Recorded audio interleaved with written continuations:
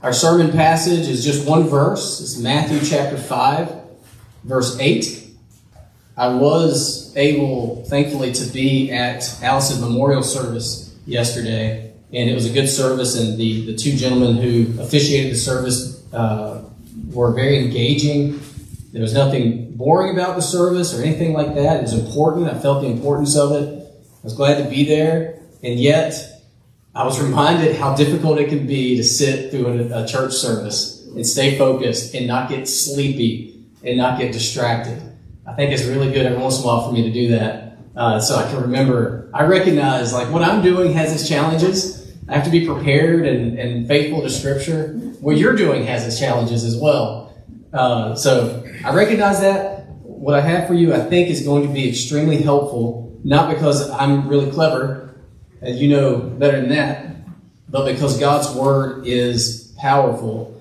And so we're going to read one verse, Matthew chapter 5, verse 8. Matthew chapter 5, verse 8. This is Jesus teaching his followers, and it's known as the Beatitudes, and we'll talk just briefly revisit what that means, but we're just going to read one of them. It comes in a series of these statements, but our statement for today is, "Blessed are the pure in heart, for they shall see God." Blessed are the pure in heart, for they shall see God. Now, I think that the best way to sort of ease into what this verse means and what it means for you and me right now is with a question. It might be kind of a startling question, but if Jesus returned today, like this afternoon, as we walk out of here together after the service, if we saw the skies part and Jesus returned, would that be a happy moment for you, or would that be a sad moment for you? Would that be a happy moment for you, or would that be a terrifying, awful moment for you? See, we believe that Jesus Christ is the King of Kings. He is the King of what is known as the Kingdom of Heaven. That he died on the cross for our sins so that sinners like me and you could be admitted as citizens into the kingdom of heaven. And then he arose from the grave and he ascended, promising to return to fully finalize this whole kingdom project that he is working on, creating a people unto himself, a people for himself. So this is a core Christian belief. Jesus is going to return and his kingdom is going to be made complete. And when that happens, will that be a happy fulfillment of all of your hopes and dreams and desires, or will that be a sad or terrible disruption of all your hopes and dreams and desires? Now, that's something that is worth thinking about. The reason I phrase it that way to begin is just to get clear on that first word of our verse, blessed. That word blessed, really the simplest translation of it, or synonym for it, the Greek word would just be happy. Happy are the pure in heart, for they shall see God.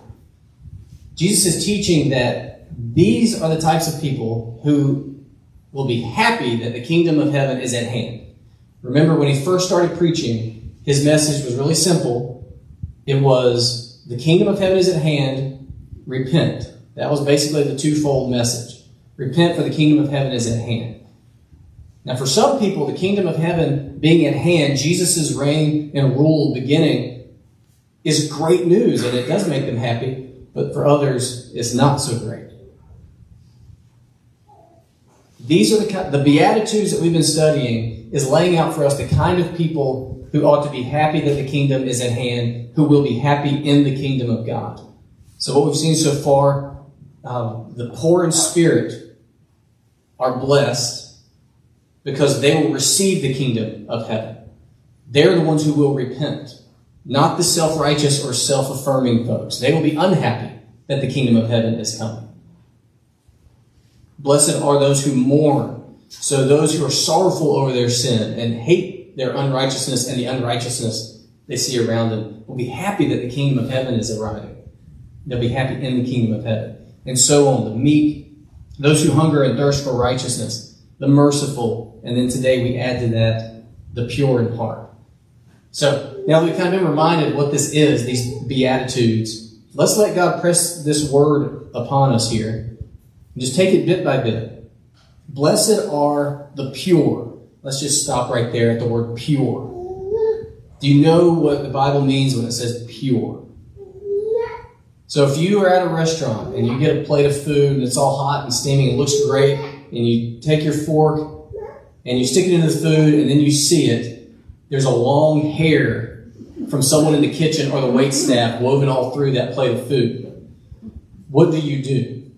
Do you pull it out and proceed to eat? Well, maybe some. Most wouldn't. Most would say, waiter, waitress, I'm not usually this guy, but there was a long hair in my food here. You see it. I can't eat this plate of food. I'm going to have to get a new plate of food. Now, why? I mean, you're able to pull the hair out. I picture it like slapping against the wall web. You're able to get the food out. It's not as though you have to eat the hair. So what is the problem? The problem is that hair, you feel, has tainted the entire plate of food. So that plate of food is no longer pure. For the plate of food to be pure, it has to be free from contaminant, free from foreign objects.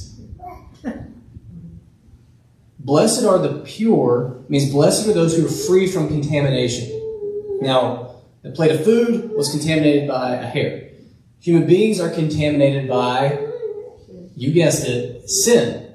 Sin is a huge category biblically that we have to always keep in mind. And sin isn't just breaking a rule, breaking God's rule. It is that, but it's also contamination. And so when you sin, it does the same thing to you as a human being that hair does to that plate of food on your table. It contaminates you. You're tainted now. God is perfectly holy. There is no sin in God whatsoever, and He cannot be in the presence of sin because He's so perfectly holy. And so it's a big problem that you and I are contaminated. I know you're contaminated with sin. And I know that I am too. The Bible teaches it clearly. Everyone who has ever lived has sinned and fallen short of the glory, the perfection of God. Now, sin-contaminated people ought not to be happy that the kingdom of heaven is at hand. Because there will be no acceptance of sin-contaminated people as citizens of the kingdom without something fixing that problem. It's pure people that ought to be happy that the kingdom of heaven is coming. But none of us is pure. I mean, if you think back over your last 24 hours, I'll bet you can identify a hair in your plate of morality or ethics. Maybe you fudged on the truth a little bit. Maybe you snapped in anger and used your words in a sinful way. Looked at something you shouldn't have looked at. Done something you shouldn't have done. So we're all contaminated. Now, don't turn off your ears at this stage. Obviously, this is where we get into the good news of the gospel. And especially if you've grown up in church, you've heard it so much that it might be hard to stay in tune with how powerful it is. But this is why Jesus Christ is such good news. Jesus doesn't come with advice on how, we're pretty good, but we could be better. He's got some good life advice. He came to die on the cross in payment for that sin that contaminates us. And so as Christians, we are not just a part of a program of life improvement. And once we achieve a level of religiousness or morality, God will be pleased with us. We are a new plate of food now. We are made new through Jesus Christ. Given a new heart, a new record, no longer contaminated in God's eyes, but pure. So it is the same old sermon. Sin is bad. Jesus is good. He's the only solution for our sin problem. But there is more to it in the verse. So let's look at the next two words. Blessed are the pure in heart. Those two words are really important. Blessed are the pure in heart. So if you have two children and one of them wrongs the other, takes their toy, doesn't ask, it's rightfully the other kid's toy, it's in his possession, but they rip it out of their hands. That kid starts crying, this kid's mad about it, nobody's happy, it's a big issue. Parents have to then engage. And so a parent says to the kid who offended, who sinned against the other kid, you need to give it back and you need to say you're sorry. So then the kid that took the toy goes to the other kid, sorry. Now, is that worth anything? No. But it's the best the parent can do. The parent can't make the kid actually see the wrongness and actually feel sorry. The parent can't get down to the heart of that child and change it to where that child sees their sibling and says, I love you. And I should be serving you. I should be generous to you. I should be giving you toys because that's how God created me. And I want to honor God and my generosity with toys. A parent can't really bring all that about. They can tell them that that is true. The best a parent can really do is make them go through the external act of saying, I'm sorry. But if it's only an external act, it's pretty worthless, really, other than just teaching the kid what they ought to do and what they ought to feel. But a sorry like that doesn't really mean a whole lot. We instinctively know that if it doesn't come from the heart, it's disingenuous. It's not really, there's no substance to it. It's not for real. God knows that better than any of us. So the kingdom of heaven is not about acting pure. It's about being pure. It's not about acting pure. It's about being pure. So it's not just about behavior modification. It's not just about making more pure decisions. It's about being pure from within yourself. That being actually who you are, what you love.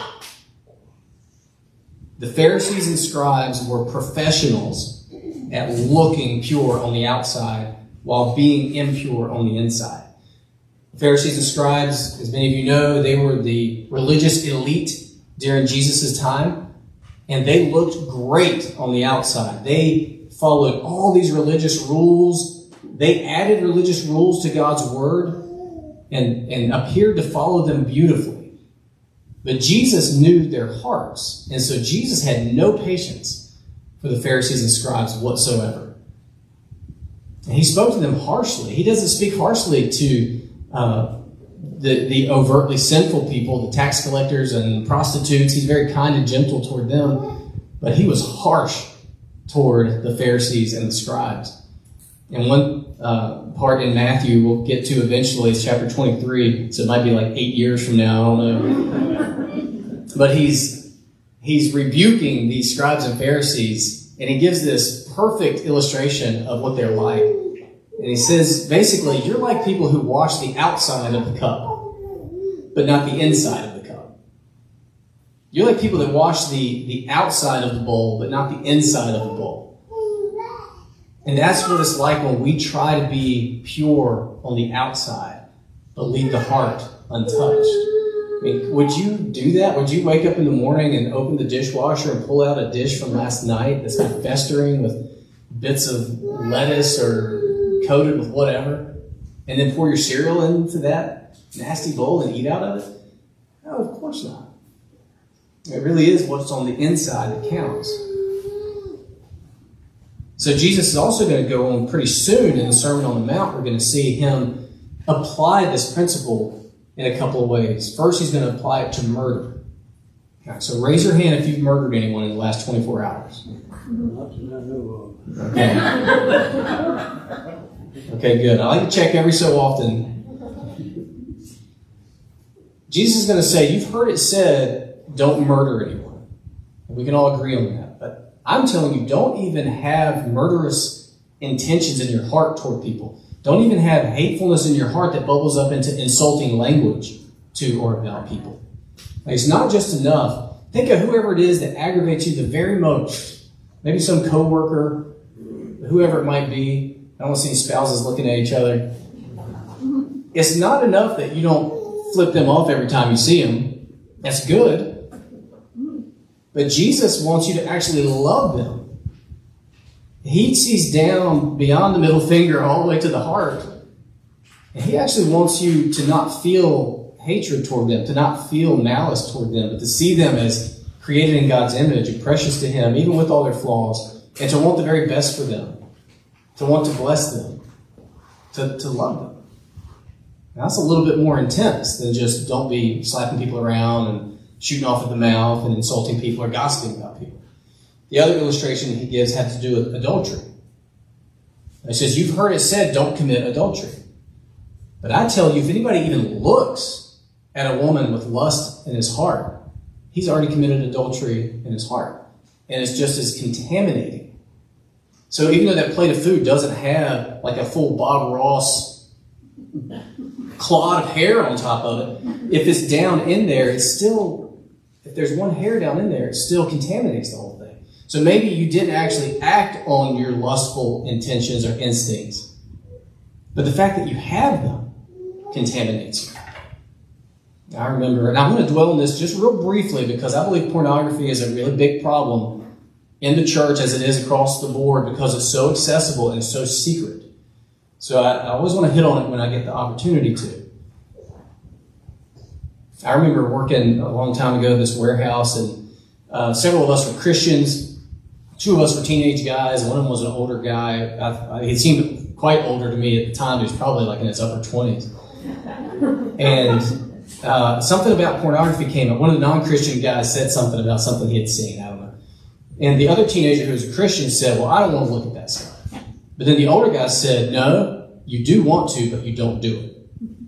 And that really stuck out to me at first because I was like, no, that kind of rings true. Young men in particular are just really susceptible to that temptation, very drawn to it.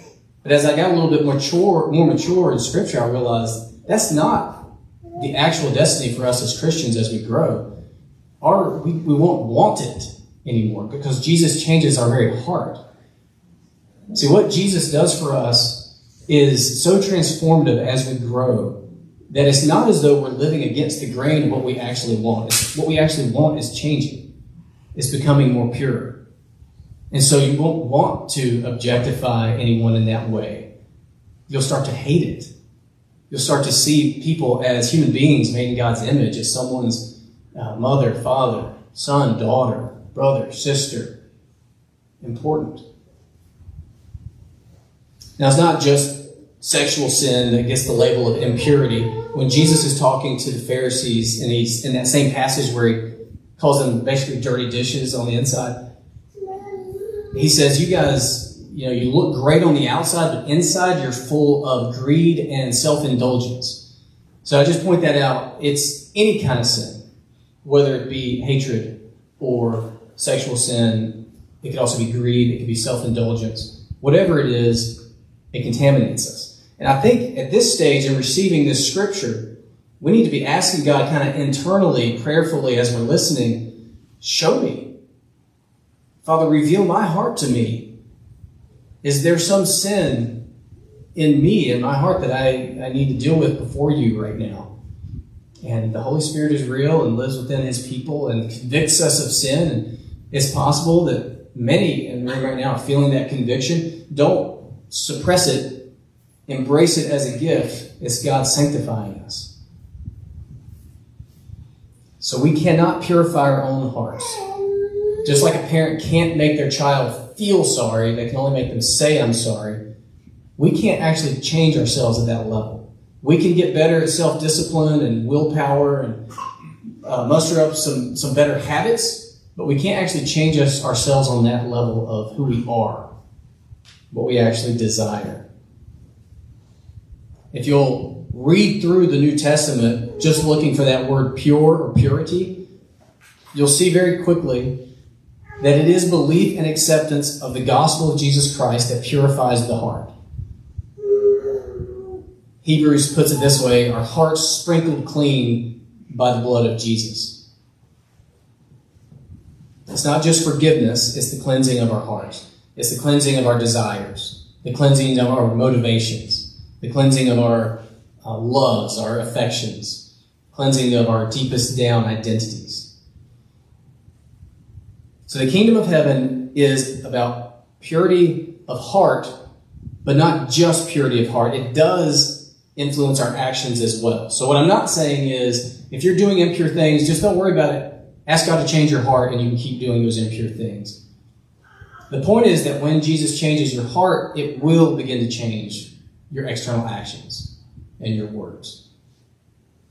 Think about it like a stream, a polluted stream. You do not want to drink out of a polluted stream. To say there's some factory upstream just dumping out chemical waste into the stream. You don't want to be drinking out of that impure water, but you also don't want to just be constantly trying to purify that water. You want to go upstream and deal with the source of the contamination. Your heart is the source of the contamination. I think this is what has gotten so confused in our world. I think that apart from the teaching of Scripture, the advice to follow your heart or just go with your heart, you be you, seems good. The Scripture teaches that no, your heart is deeply flawed. So you don't want to just you be you. You don't want to follow your heart. It's gonna pollute everything about you. You need Jesus to change and transform that heart. He told the Pharisees, clean the inside so that the outside would be clean as well. So this is the blessed way of the kingdom of heaven. There's 2 lies that you might fall for, just practically, 2 lies not to fall for now that we've heard this passage. Don't believe the world's lie, that you'll be happy when you follow your polluted heart.